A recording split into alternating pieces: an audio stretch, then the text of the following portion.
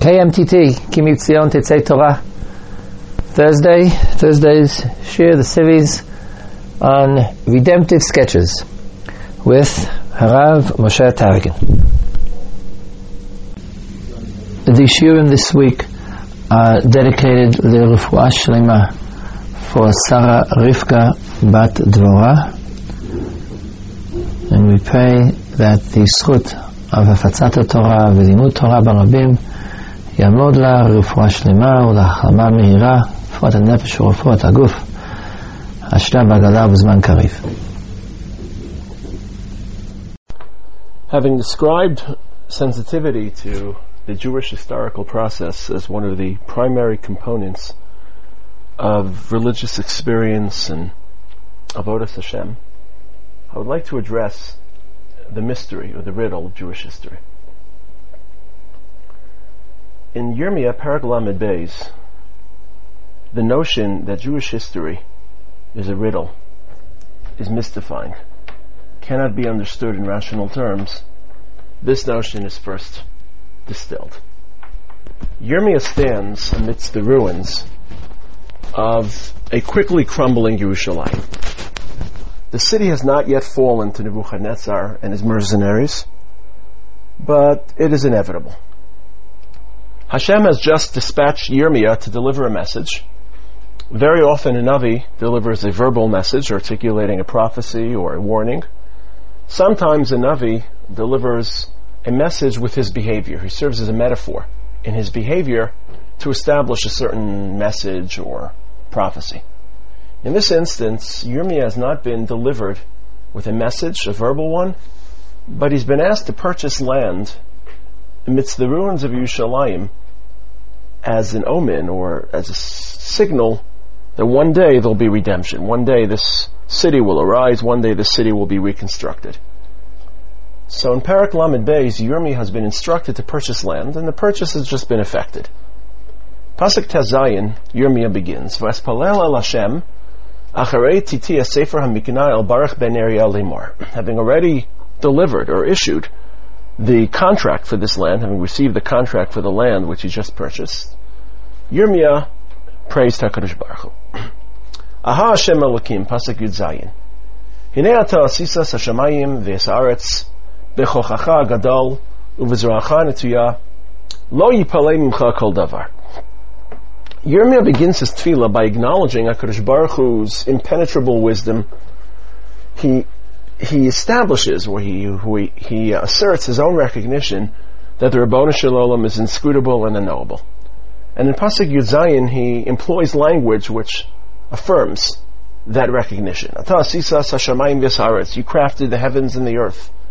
Lo yipalei mimcha kol davar. Nothing is truly mysterious. Nothing is impossible for you. And Yirmiyah includes 2 or 3 psukim which reflect or which inform us of his acknowledgement of HaKadosh Baruch Hu's unknowability. Pasuk Yud Tes, Gedol Ha'itza, V'rav Haliliyah, the possessor of wisdom, Asher Einecha Pekuchos Al Kol Darchei Bnei Adam, your eyes roam the entire universe to attend to each person's needs. Yirmiyah begins his tefillah, and begins his challenge, so to speak, of HaKadosh Baruch Hu with this recognition of Hashem's superiority and transcendence. These are classic lines spoken by the Navi, lines that are very reminiscent of the message delivered to Eov. Eov suffers on a personal level and questions HaKadosh Baruch Hu, and each of his friends descend upon his sickbed to try to rationalize or justify the ways of God to Eov, and ultimately the message of Sefer Eov, the message delivered to Eov, is that you can't understand HaKadosh Baruch Hu, so don't try, don't arrogate, don't assume that you can rationalize HaKadosh Baruch Hu's decisions in human terms. So Yirmiyah essentially established these ideas as a precondition. I know that I can't understand. I know that your ways are perplexing. I know that your maintenance of our world is a riddle. But, and the but begins in Pasuk Chav Beis. Hinei hasalalos bo ha'ir l'lachda, the ramparts which were built to ascend the city walls. The ramparts have already been built, and the Kasdim, these ferocious warriors, have already laid siege to the city. This is Yirmiyah's voice a few hours before Yerushalayim falls. The first Beis HaMikdash, the first Churban. Mipnei HaCherev, v'Harav, v'Hadever, swords, weapons, famine, pestilence. The city's crumbling. V'ata amarta elai, pasuk chafei, and yet you tell me, Knei lecha hasada b'kesef, v'ha'ed edim, purchase land, assemble witnesses, craft, formulate documents, v'ha'ir nitna b'yad kastin. Basically, Yirmiyah turns to HaKadosh Baruch Hu, turns towards heaven and says, this is too much. I'm a Navi and I understand the Eov message, but it's too ridiculous. It's too preposterous for me to be purchasing land, to be speaking about redemption amidst these ruins. Hashem responds in Pasuk Chavav, Vahidvar Hashem el Yirmiyah lemar, Hinei ani Hashem Elokei kol basar. I am indeed the master, the God of all man, of all creatures. Hamimeni Yipalei kol davar. You yourself acknowledged in Pasuk Yuzayin, Lo yipalei mimcha kol davar, that nothing is hidden, nothing is mysterious, nothing is impossible for me. And I'm just affirming that even this seemingly incongruous juxtaposition of ruin and redemption, the city is falling in the empirical world, but HaKadosh Baruch Hu is building and sowing the seeds of redemption. It's not impossible. You see ruin, and I see redemption. And at that moment, in Yirmiyah Parak Lamed Beis, the first moment of mass or national galus, the terminology of Pella is crystallized as the definition or the phrase which best captures the essence of Jewish history, and in this case of redemption. That it will not be rational. It will not be neatly packaged in cognitive conventions of the human mind. It can't be simply articulated through ration. Hamimeni yipalei kol davar. Am Yisrael stood at the Yamsuf, Micha Mocha, B'Gdim Hashem, Micha Mocha, Nedar B'Kodesh, Neras Hilos, Osei Fela. They already saw and they witnessed that HaKadosh Baruch Hu acts in ways that are unnatural or contrary to the natural order. But at this first moment, on the perch of Galus, Yirmiyah is reminded that Jewish history, Jewish redemption, Jewish suffering will be disproportionate, will be irrational, will be unable or impenetrable to human scrutiny, to the human mind. It's a message which is first delivered to Yirmiyah in Parak Lamed Beis, and it is subsequently reissued to Zechariah. Zechariah doesn't speak of Galus, or doesn't live through, or his Nevuah speak primarily of Geula. And Zechariah is a highly apocalyptic Navi.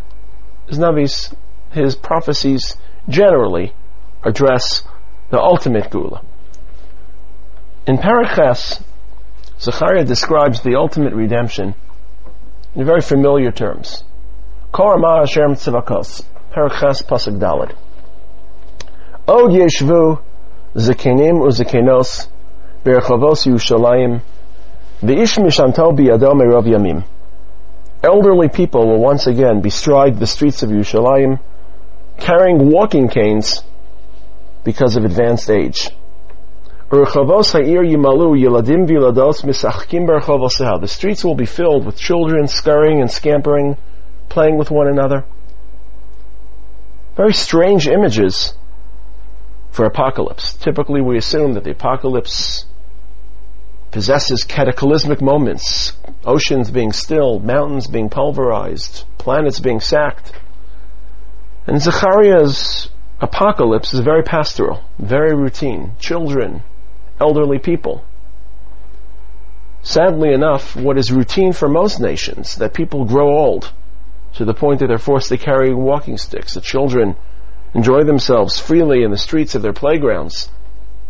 These are scenes that are normal to most, but for us are atypical. When in our history, when in the last 2,000 years have we been privileged to live in peace and calm, to advance in age, and to allow the freedom to our children to run freely in the streets? Rav Amital told us that when he escaped the Holocaust, he attended the yeshiva in Givat Mordechai, the Hebron yeshiva. He would pass by the playground on the way to yeshiva every morning and stand mesmerized by the sight of children playing in playgrounds. Those same eyes that had witnessed children being gunned down in the streets of Europe were now beholding the prophecies of Zechariah being fulfilled. HaKadosh Baruch Hu concludes this prophecy to Zechariah.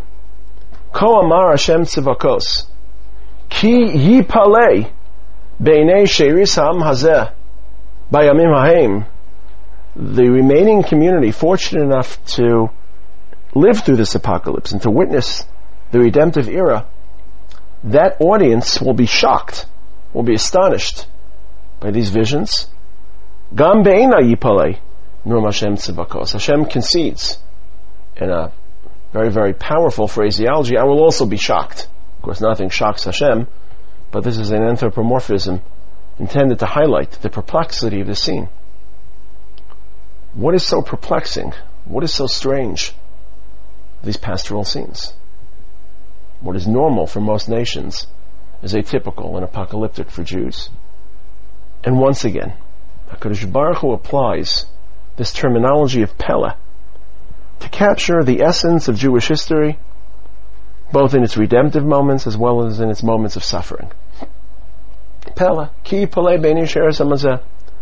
Jewish history, Jewish redemption cannot be neatly packaged into the rational mind, can't be simply graphed through some proportionate or symmetrical sine curve. That is precisely what makes our history and our experience redemptive. The fact that it is irrational, the fact that it is unyielding to the human mind. We attempt to redeem and to improve our world with the best and most of our faculties, and when we're unable to redeem it completely through human faculty, through human facility, HaKadosh Baruch Hu descends into history and redeems the world for us in a way which transcends or surpasses human ration or human effort. That's precisely what makes it redemptive. The fact that we can't understand, we can't rationalize, we can't predict how and when, through which agents HaKadosh Baruch Hu redeems us. This notion that Jewish geula, Jewish redemption, Jewish experience is irrational, is a mystery, can be defined by the term Pele, was subsequently sensed or grasped hundreds of years later by Rabbi Akiva. Rabbi Akiva, the consummate outsider, someone who was not trained in Torah for 40 years, so he enjoys a perspective that's a bit creative and a bit fresh, and very often he's able to deliver that perspective when others can't, to achieve that vision when others are unable to. Very famous Gemara in the end of Makos. Shuv Pam, Chavdal and Amid Beis in Makos, Rabbi Akiva walks through Jerusalem with his colleagues, and they arrive at Har Tzofim, one of the adjacent mountains to the Beis HaMikdash. They finally pass to Har Habayis, to the actual mountain of the Beis HaMikdash, and they see rodents, a sheol, a fox, or some other wild animals scampering through the Kodesh HaKadoshim. They begin to cry, Hischilu hein bochin, Rabbi Akiva mitzachik. And they cry and he laughs. The question, why do you laugh? And he questions back, why do you cry? And they justify their cry for the obvious reason. A place which was so sacred and holy, even human beings could only enter once a year, the Kohen Gadol and Yom Kippur, now is the host to foxes and residents, to trash and rubble. Rabbi Akiva says it is precisely for this reason that I laugh. This is a well-known Gemara, but the details of Rabbi Akiva's laugh are sometimes less scrutinized. Akiva didn't just laugh because he expected redemption. He laughed based on a pasuk in Yeshaya. Yeshaya juxtaposes two Nevi'im who spoke of different things. In Yeshaya's pasuk, he juxtaposes a nevuah from Uriah HaChiti with the nevuah, the aforementioned nevuah of Zechariah. Uriah HaChiti's nevuah regarding the Churban Beis HaMikdash was that one day foxes and hounds would scamper across its ruins. Lachein biglalchem tzion tzadat ticharesh. Zechariah's nevuah, Od yeshvu zakenim uzakenos berchavos Yushalayim, the nevuah we read a moment ago regarding the apocalyptic return to Yerushalayim, the children, the elderly people enjoying their strolls through the streets of Jerusalem. Yeshaya, in one of his prophecies, in Perek Ches, Pasuk Beis, Yeshaya gathers Uriah Hachiti, or he assigns Uriah Hachiti and Zechariah with the task of his Eidim, sort of witnessing or co-signing on his Nevuah.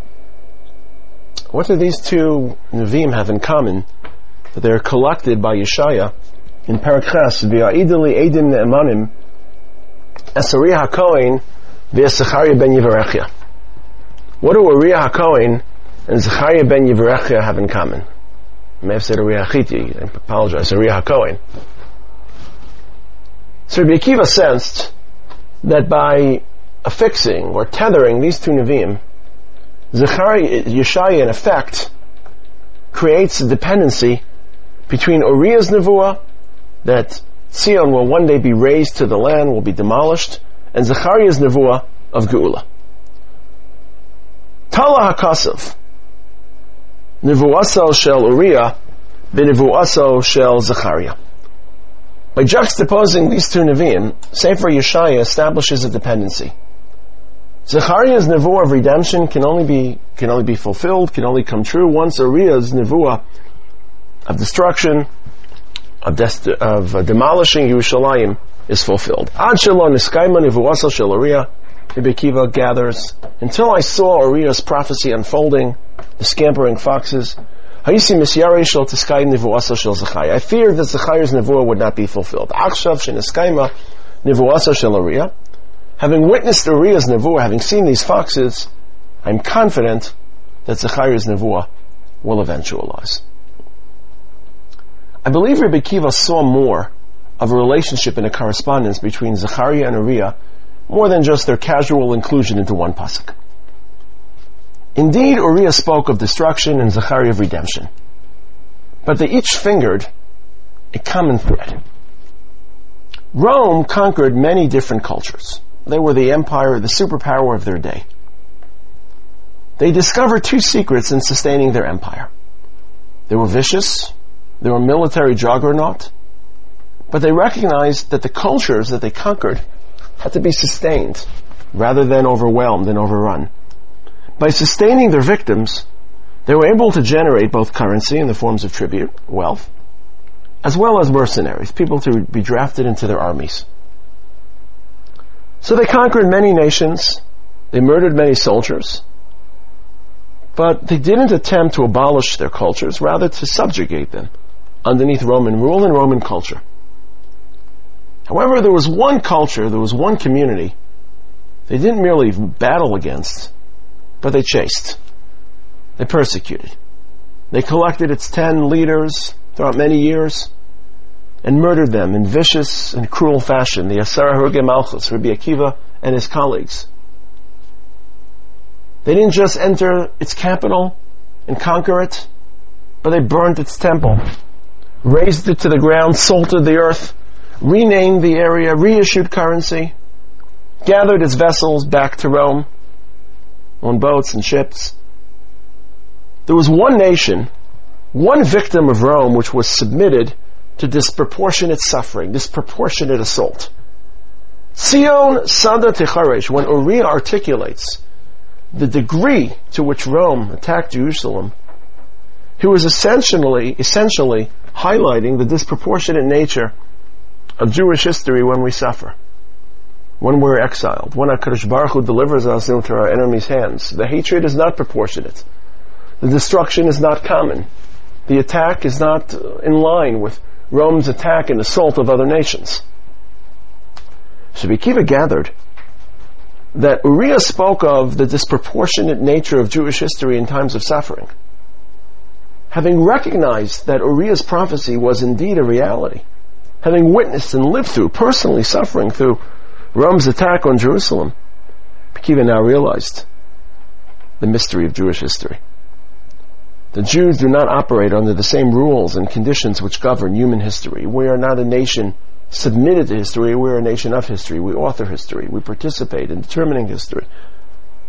And very often history is more unyielding and less accommodating than we would hope and like. And the subjects, or the intended recipients of our message, seethe with hostility at our very message, unwilling to accept our message. they respond with hatred, with cruelty, and with discrimination. Having recognized the riddle of Jewish history, the mystery of Jewish history latent in Uriah's statement, Akiva then realized that Zechariah's definition, or Zechariah's prophecy of the Pella of Geula would also come true. Akiva sensed the dependency between Uriah and Zechariah, not just textually or linguistically, because their names happen to appear alongside each other in a pasuk in Yeshaya. He sensed a thematic consistency, a thematic parallel. They each recognized the riddle and the mysteriousness of Jewish history at different stages of Jewish history.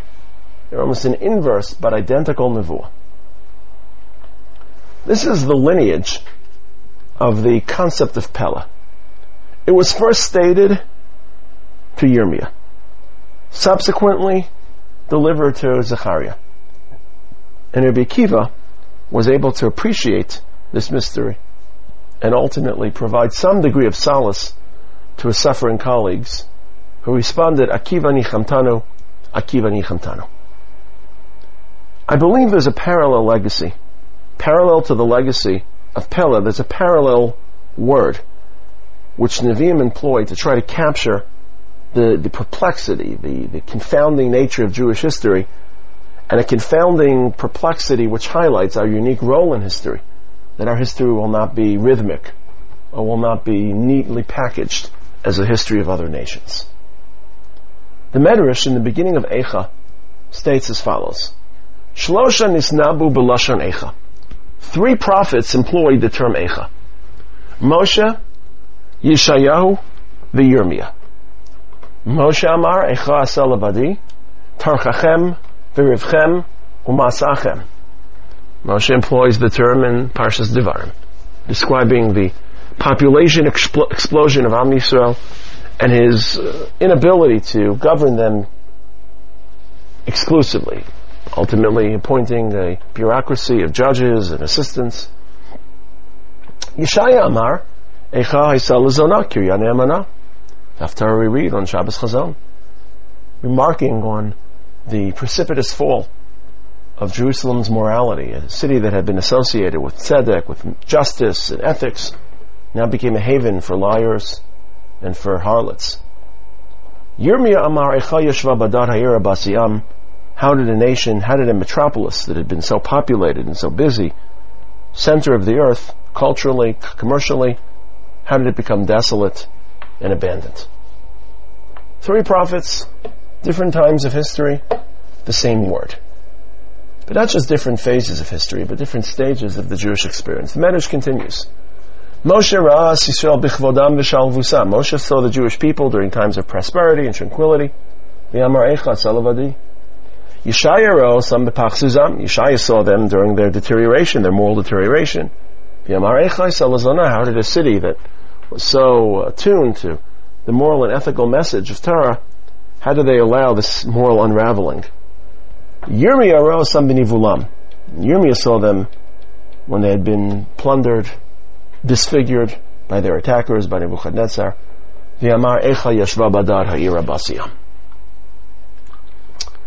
If Chazal highlight the word Eicha as a common thread, unifying Moshe, Yeshaya, and Yirmiyah, then evidently the word possesses more than just casual or peripheral meaning. Chazal provide many drushos for the word Eicha, but at its root the term refers to the question how. And not the inquisitive how, but the rhetorical how. Sometimes a person employs the term how to recover some information, to acquire some knowledge. How to get somewhere, how to build something, how to make something. Sometimes a person asks how when an event is just so overwhelming and so intimidating intellectually, he's unable to grasp its full dimension, that he's just left to wonder, how could something like this happen? How?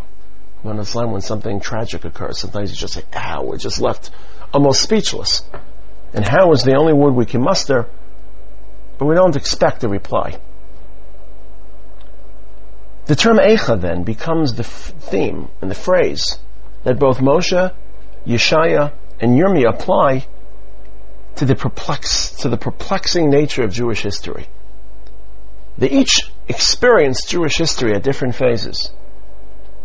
Moshe Rabbeinu during moments of prosperity. How could a nation, which a few months ago was a nation of slaves, intellectually, experientially subjugated and suppressed, how could they expand so rapidly? How could their needs be so overwhelming?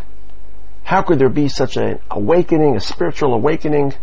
How could a band of slaves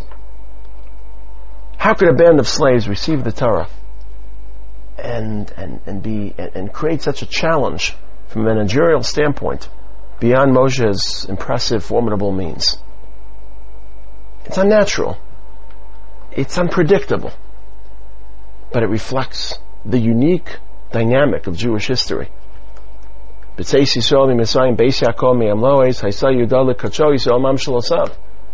not just a nation marching through the desert, but we bore HaKadosh Baruch Hu's emblem.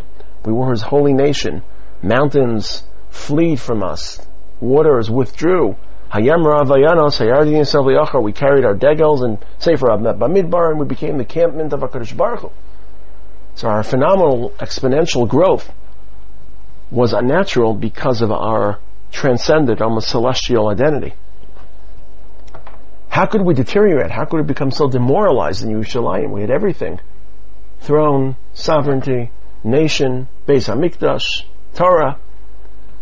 How could we allow such a rapid deterioration to murder, to prostitution, to lying, dishonesty? Unfortunately, when we sin also disproportionate to other nations. The expectations of Am Yisrael are greater, and ultimately our betrayal is more severe, treated with greater gravity and greater magnitude. Yeshaya says, Eicha haisa l'zona, kirya ne'amana, Malayasi mishpat, tzedek yalinba, v'yatam eratzchim. But he captures the same gist, that Am Yisrael cannot be understood through rational, expected terms.